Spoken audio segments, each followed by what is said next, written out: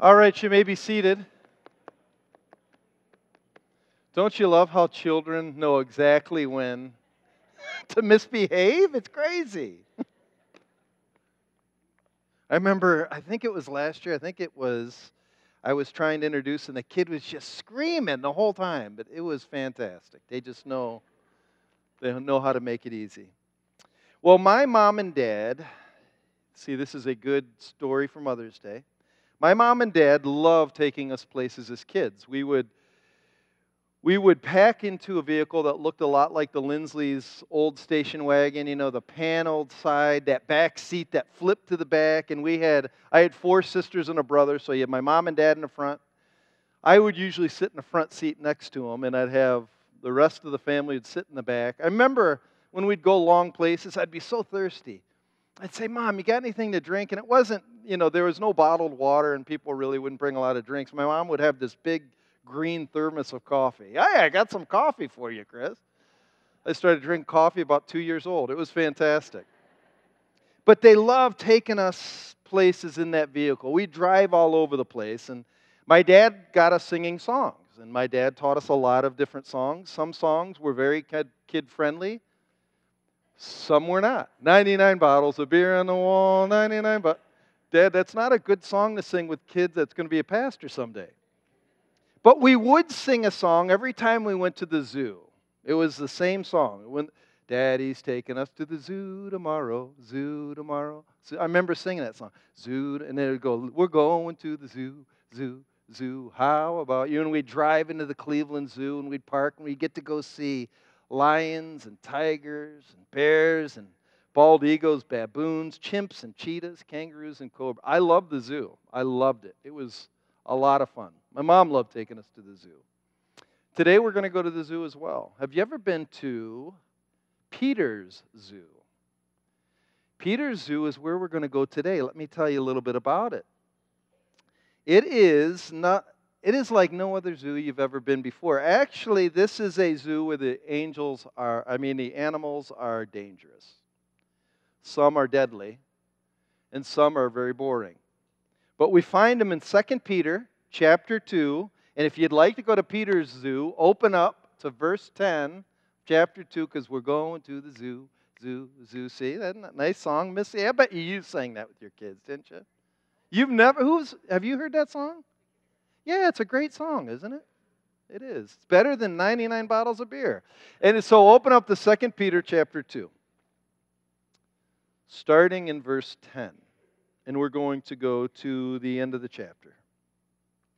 Peter writes, and he's jumping off of verse 9 where he talks about there are some who are kept for punishment until the day of judgment. And then he goes to verse 10. And especially those who indulge in the lust of defiling passions and despise authority. Bold and willful, they do not tremble as they blaspheme the glorious ones. Whereas angels, though greater in might and power, do not pronounce a blasphemous judgment against them before the Lord.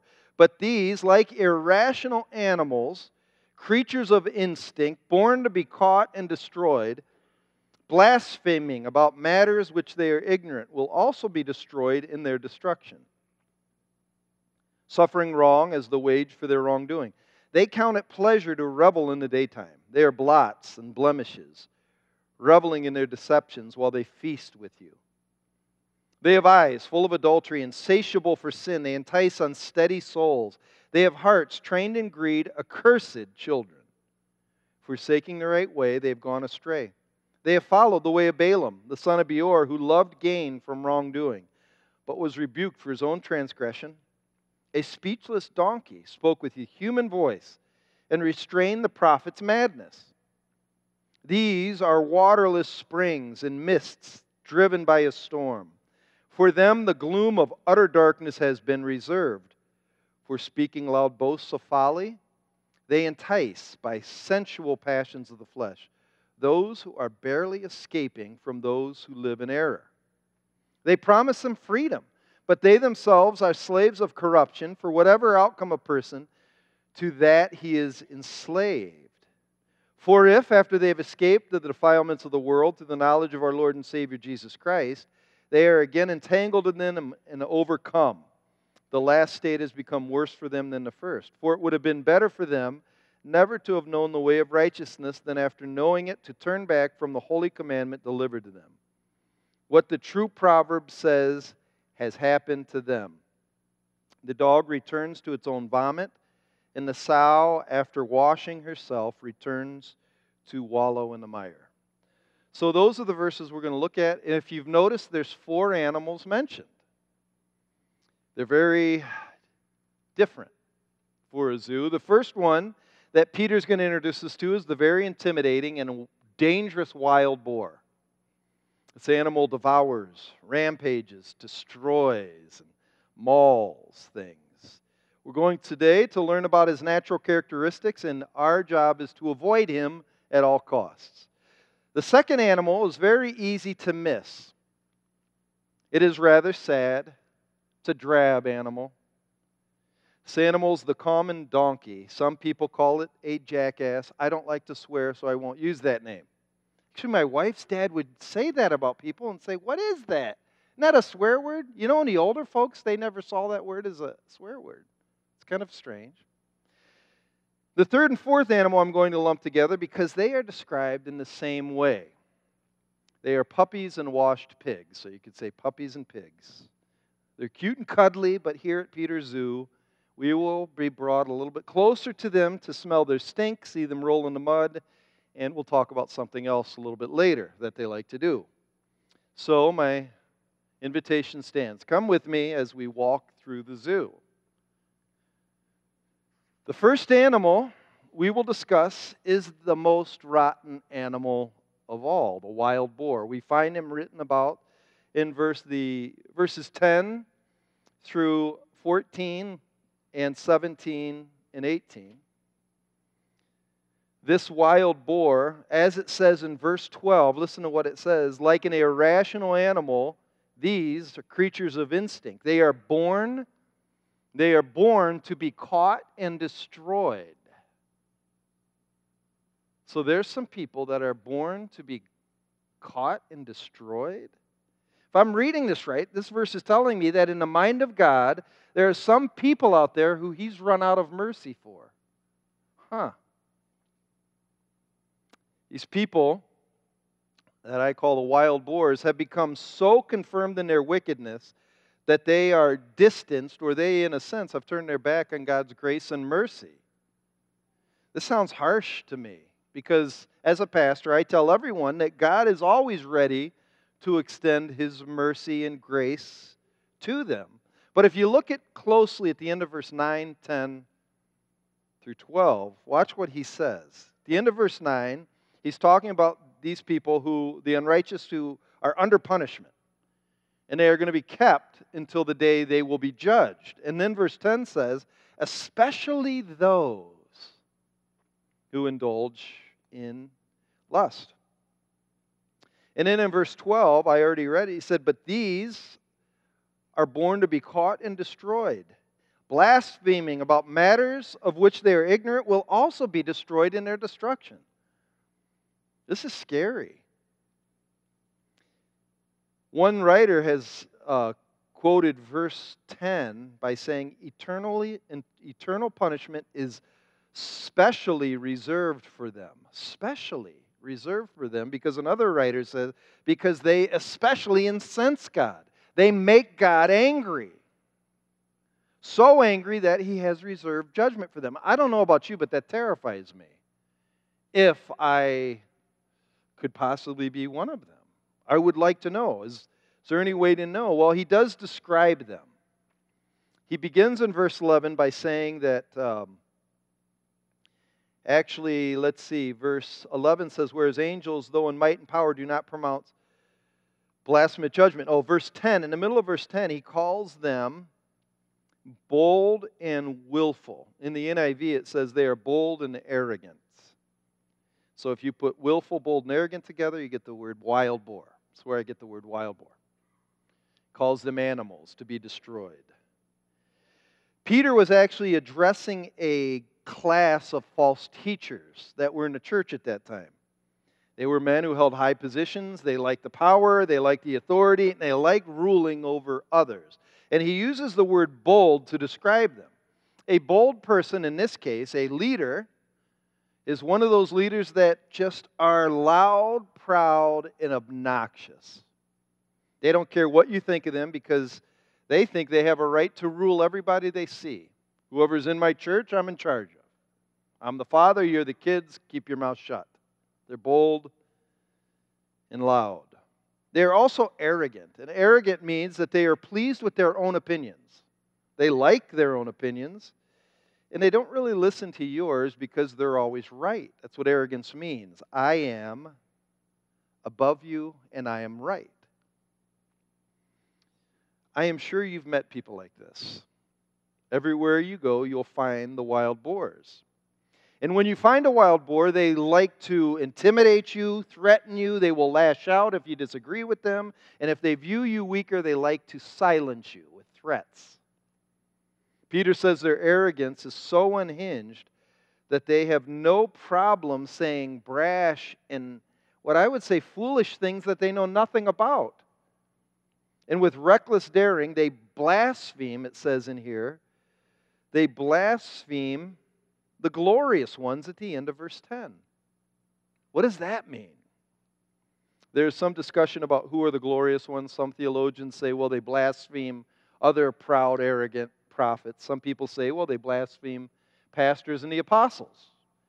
But most scholars think they're talking about celestial beings like angels and demons. They will raise their voice up against them or say that angels told them something that angels never did, so they are blaspheming them. Like, for instance, Islam follows the Quran that was given to Muhammad. Muhammad says he received the Quran from the angel Gabriel. So he's saying he received everything in the Quran from the angel Gabriel. Do you know the Quran says that it is wrong for you to worship somebody who claims they are the begotten one of God? So they're saying that you're a wicked person if you believe Jesus Christ is God's son. And he's claiming Gabriel gave him that. When it's biblical record, it's just the opposite. So you could say Muhammad has blasphemed Gabriel, and he doesn't mind, bold and arrogant.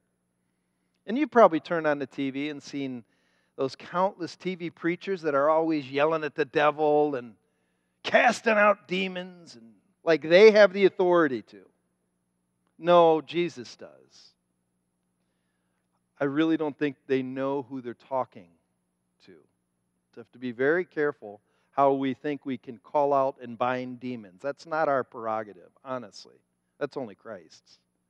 One commentator says about the tongue of the wild boar, false teachers are careless in the lordship of Christ and are free with their insults. But the angels so revere their Lord as they live all their lives in His presence. And because of that, no insulting language is ever allowed to pass on their lips. A wild boar has a tongue that is not tamed.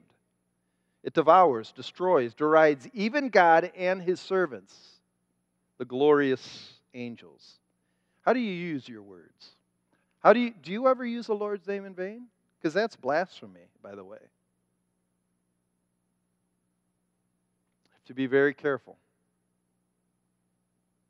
The second problem with the wild boars is the most obvious quality when you see them in life and living. Verse 14 describes them as, says they have eyes full of adultery, and it says they're insatiable for sin. That word insatiable it's kind of a heavy word. It means they never can have enough. They are never full. And specifically, he describes three things they are never full of. They're never full of sex, they're never full of money, and they're never full of pleasure. When it comes to sex, one writer says, the boar lusts after every woman he sees as if she's a potential adulteress. Ugh. And go on a construction site and you'll know what I'm talking about. Go into a locker room, you'll know what I'm talking about. When it comes to money, no salary or profit is ever enough for the boar. Never enough. Never enough. I always need more. Why does the CEO, the athlete, and the actor, and the politician need to be paid so much? I mean, they are paid a lot. Why? Why does Benny Hinn, Joel Osteen, and Joyce Meyer need to make so much money? They're supposed to be evangelists and preachers. Why do they need to make so much money? When is enough enough? I'm not against capitalism up here, but I believe the Bible is against avarice. And what avarice is never being satisfied with what you make. You always need more. Used to be called a deadly sin. Now it's encouraged. It's weird. And then when it comes to pleasure, one writer says the problem with the unrestrained pleasure and lust in the prophet, and he's talking about the false prophet, is that they are always subject to the law of diminishing returns. More is always needed to satisfy lust and pleasure. Mere drinking at night becomes drunkenness in the daytime. Food itself is a snare because the prophet, who has no self-control, topples over into endless rounds of gluttony. All that is left of a person without self-control is the prophet's own dissipation and debauchery, leading to utter condemnation. They are described in here as accursed children, people who demand to be judged. That's scary. How are you with self-control, honestly? Are you ever satisfied, or do you always need more? The poor are never satisfied. To me, if we were going to bring this in the present tense, it sounds like Harvey Weinstein to me, or Bill Cosby, or Charlie Rose, or R. Kelly, or Scott Baio, or Steve Wynn, or Al Franken, or Matt Lauer, or William Clinton, or John Kennedy, or even Donald Trump. Christian leadership ranks aren't immune to it either. Did you know that? There's some pastors that actually do the same kind of stuff. And you'll read them on the headlines all over the place. We in our own denomination had a missionary that was like this. His name's Don Ketchum. Some of you know that name. It's disgusting. He was a wild boar. Abuse by the powerful is a horrible, ugly, destructive thing. And God hates it. He hates it. I just want to take a quick side note because we live in a day of age of the Me Too movement. What do we say about that? Because this is the proper place to talk about it. Has the Me Too movement, where all of these ladies want to stand up and basically support one another against, and they're actually supporting each other against the wild boar. What do we say about it? Has it gone too far, or has it gone not far enough? First thing I'd say is when women feel like they are the prey of the predatory wild boar, we must do what we can to protect them. We must be the first to fight for every woman's right to have the ability to work and live without feeling threatened or oppressed. When we see it where we work, we need to stand up and say something.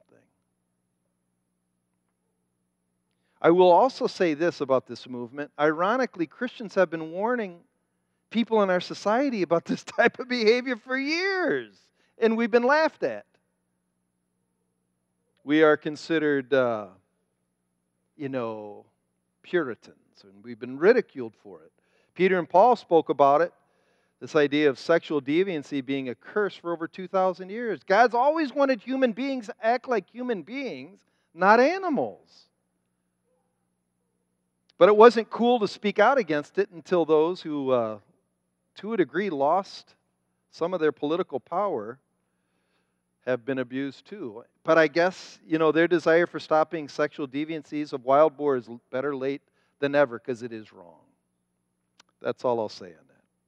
So the first animal was the wild boar. Stay away from them and don't be one. Second one. We go to see this animal in the zoo, he is easy to miss.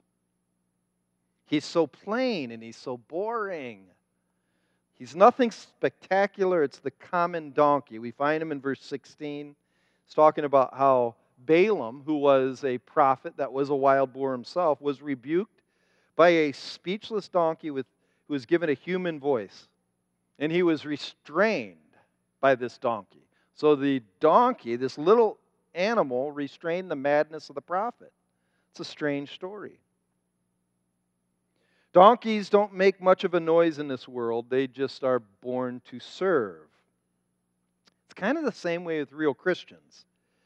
As it says in the New Testament, make it your ambition to lead a peaceful and quiet life. Do good. Don't let your left hand know what your right hand is doing. Carry the burdens of others as you carry your own burden. This kind of living, biblical living, actually makes for a rather boring life. You're not going to be in the front pages of the news. You just quietly serve. And yet, when the true Christian is asked to take a stand against the wild boars, they will. In fact, the true Christian is downright stubborn when it comes to morality. They won't budge. They're like Balaam's donkey. That's what Peter refers to here in verse 16. It's a strange story. Here's Balaam's story. Balaam was a prophet. You can find him in Numbers 22 to 24, and he owned a donkey. Balaam was asked by this enemy of God's people, the Israelites, to preach things that will pour a curse upon God's people. And if he did, he'd make some money from Balak. Balaam wanted money, so he's going to get a bribe, and he was heading on his donkey to see Balak. But as he traveled, God put a destroying angel in his path. First, it was a wide path, and the donkey veered off. Then it was a closer path, and the donkey brushed against the side of the wall. And the third path was really short, and the angel was there, and the donkey just sat down and wouldn't move. And Balaam started whacking his donkey, probably swearing at him, probably saying, "You stupid donkey."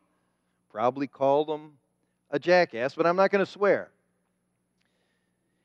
The donkey was given a voice by God saying, "Am I not your donkey who you've ridden your whole life? It's not my habit to turn off the road, is it?" And Balaam stopped and said, "No, it isn't." And God opened Balaam's eyes, and he saw the destroying angel, and the donkey saved him that day. One writer says the story is clear. A dumb donkey possesses sounder prophetic vision than a religious official whose moral sense has been perverted by gain from wrongdoing. In other words, a donkey by nature is humble. They're lowly. They're a creature of service. When I say lowly, and I refer to us as we need to be lowly too, we need to know our place and be content. Let God be God and serve Him in the role and style He's assigned you, not lusting and demanding for more. That's the problem with the wild boar. He's never satisfied. Corrie ten Boom, who was a lady that lived during the Russian Holocaust, she's quite a speaker. She's learned a lot of tremendous stories. And she once told the story of this vision she's given about Jesus on his way in the triumphal entry. Remember, he got on a donkey. They're singing Hosanna. And here's what she writes. Everyone on that day was waving palm branches and throwing garments on the road and singing praises.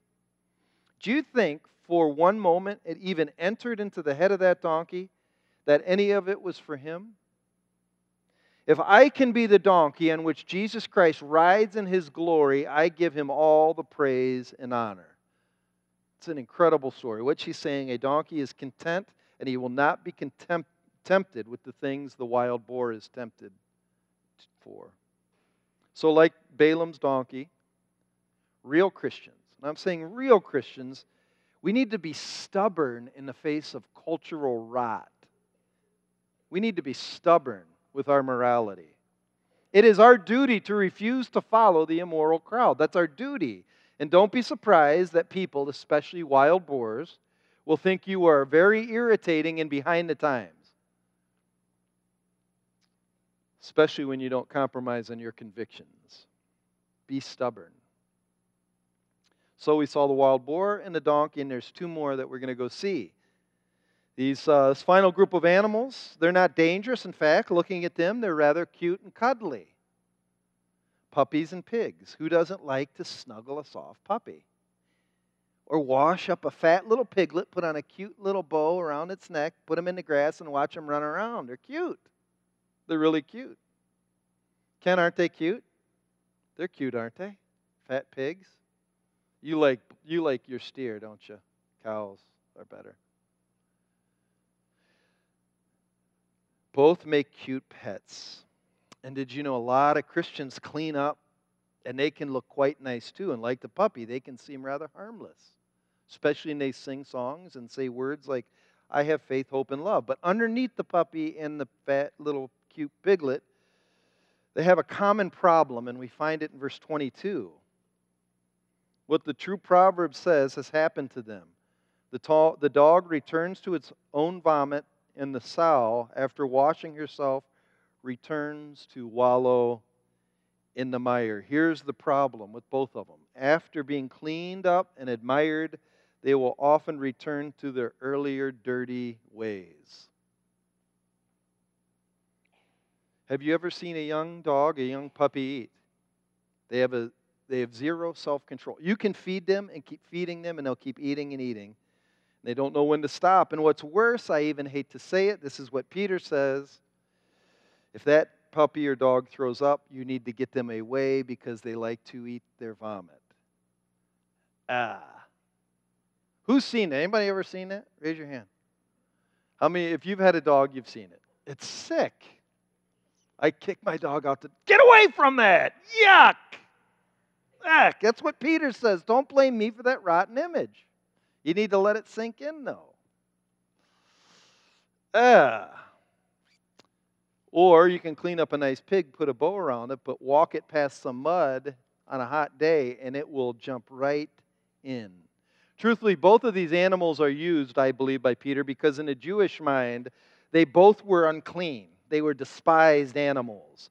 Dogs, during the time of this writing, they weren't domesticated. They traveled around as mongrel packs, scavenging garbage and carcasses and dead things. You stay away from dogs in the ancient world. If you go to a third world country, you stay away from dogs. They're dangerous, and they're flea-bitten, and they're riddled with disease. In the Jewish mind, also pigs were considered ceremonially unclean. You don't eat them. They're not kosher. You stay away. So what Peter is saying is that there are some people in the church they do disgusting behavior, and they're considered unclean. He describes who they are in verse 14. These are the ones that are enticed. See how it says they have eyes full of adultery? That's the wild boar. And who do they entice? Unsteady souls. So you could say the puppies and pigs are those who get enticed by the temptations of the world. And in verse 20, talks about them, talking about after they've escaped the defilements of the world, they get entangled again. They go back to the vomit in the mud. I'm sure you've met people like this who've come to church. They look good. They say the right things. They even wash up well before they come to church. Some even wear dresses and ties, the proper uniform of the churchgoer. But after they leave, many of them return to the life and the dirty habits they've always lived. The Word of God doesn't change them. It doesn't change. That's the point of that's why we preach, because you let it in you and you live it. But for the pup and the pig, they listen to it, they like it, but they don't live it. I've met a lot of people that say, hey, Pastor, I love that service. Your sermon was great. It made me laugh. It spoke right to me. I see how good Jesus is, but then they go back home running and falling in the same habits as they've always done. They look good at church, but at home they have eyes that want more. The problem with these two animals is that Peter said, look at verse 20. Peter says, after they've escaped the defilements of the world through the knowledge of our Lord and Savior, they are again entangled. The last state has become worse for them than the first. That's terrifying to me. Is it really possible to be worse off after you meet Jesus than before you've ever met Him? Peter says, yes. How? How can I be worse off after I meet Jesus than before I met Him? It's very simple. Jesus is the truth, and He declares Himself as the truth, and if you learn from Him and He doesn't set you free, who or what else? Where else do you go? Where else do you go? Many people think they've come to the truth by going to church. You only come to the church when you let Christ come in and live by Him. Knowing Him is not the same as becoming like Him. It's a completely different thing. And in the puppy is one more problem, and it's verse 19. And this is the biggest problem with our society. Our society's full of this. Verse 19 says, he's talking about the wild boar to them. They promise them freedom, but they themselves are slaves of corruption. For whatever overcomes a person, to that he's enslaved. Here's the problem, is how they define freedom. What is freedom? Is freedom when I get to live the way I want to? Man, I get to finally be me, sin and all, habits and all. Is that freedom? I'm free because grace covers it all. There's a song that says, free from the law, oh blessed condition, I can sin as I please and still have remission. Is that freedom? Is freedom when I can sin as I want and there's enough grace to cover it? Or is true freedom when I'm able to live the way I've been made to live? Conformed into the image of Christ. Romans 8:4 says, God sent Jesus in order the righteous requirement of the law might be fulfilled in me.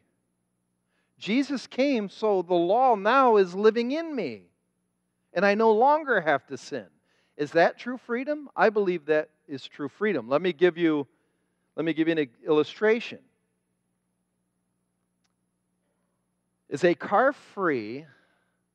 If you read basically the owner's manual, and Ben taught me this, if you read the owner's manual, it takes gas to run a car. So is a car free when I fill it with gasoline, or what if I just take my hose from the spigot and put it in the tank and fill it? It's free. I mean, man, I can turn that on anytime. I don't need to go to Speedway and pay money for gas. I'm going to fill my car up with water. What's wrong with that? I'm free to do that, and it doesn't cost me a thing. You're probably saying, Chris, you're going to destroy the whole car. It doesn't run on water. And we don't run on sin. It ruins us. It's not freedom. That's the point. What is freedom? To live by the owner's manual. This is how I've been designed to live. There's 10 commandments. Put the Lord first. Don't lust. Don't steal. Don't lie. Don't hate and murder.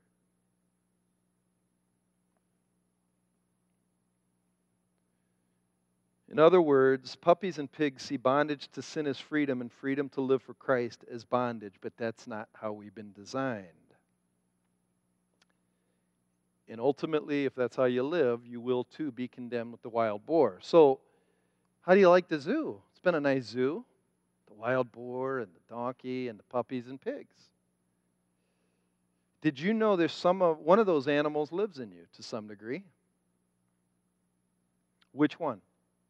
You have to be careful how you answer this. Be very careful because there is another. Jesus describes one of these animals with a different term. Listen to what he says. Beware of false prophets who come to you in sheep's clothing, but inwardly are ravenous wolves. That's in Jesus' zoo. Not everyone who says to me, Lord, Lord, will enter the kingdom of heaven, but the one who does the will of my Father who is in heaven. On that day, many will say to me, Lord, Lord, did we not prophesy in your name, and cast out demons in your name, and do many mighty works in your name? And then I will declare to them, I never knew you. Depart from me, you workers of lawlessness. Here's the final warning. Only one of those animals survives. Let's pray. Father,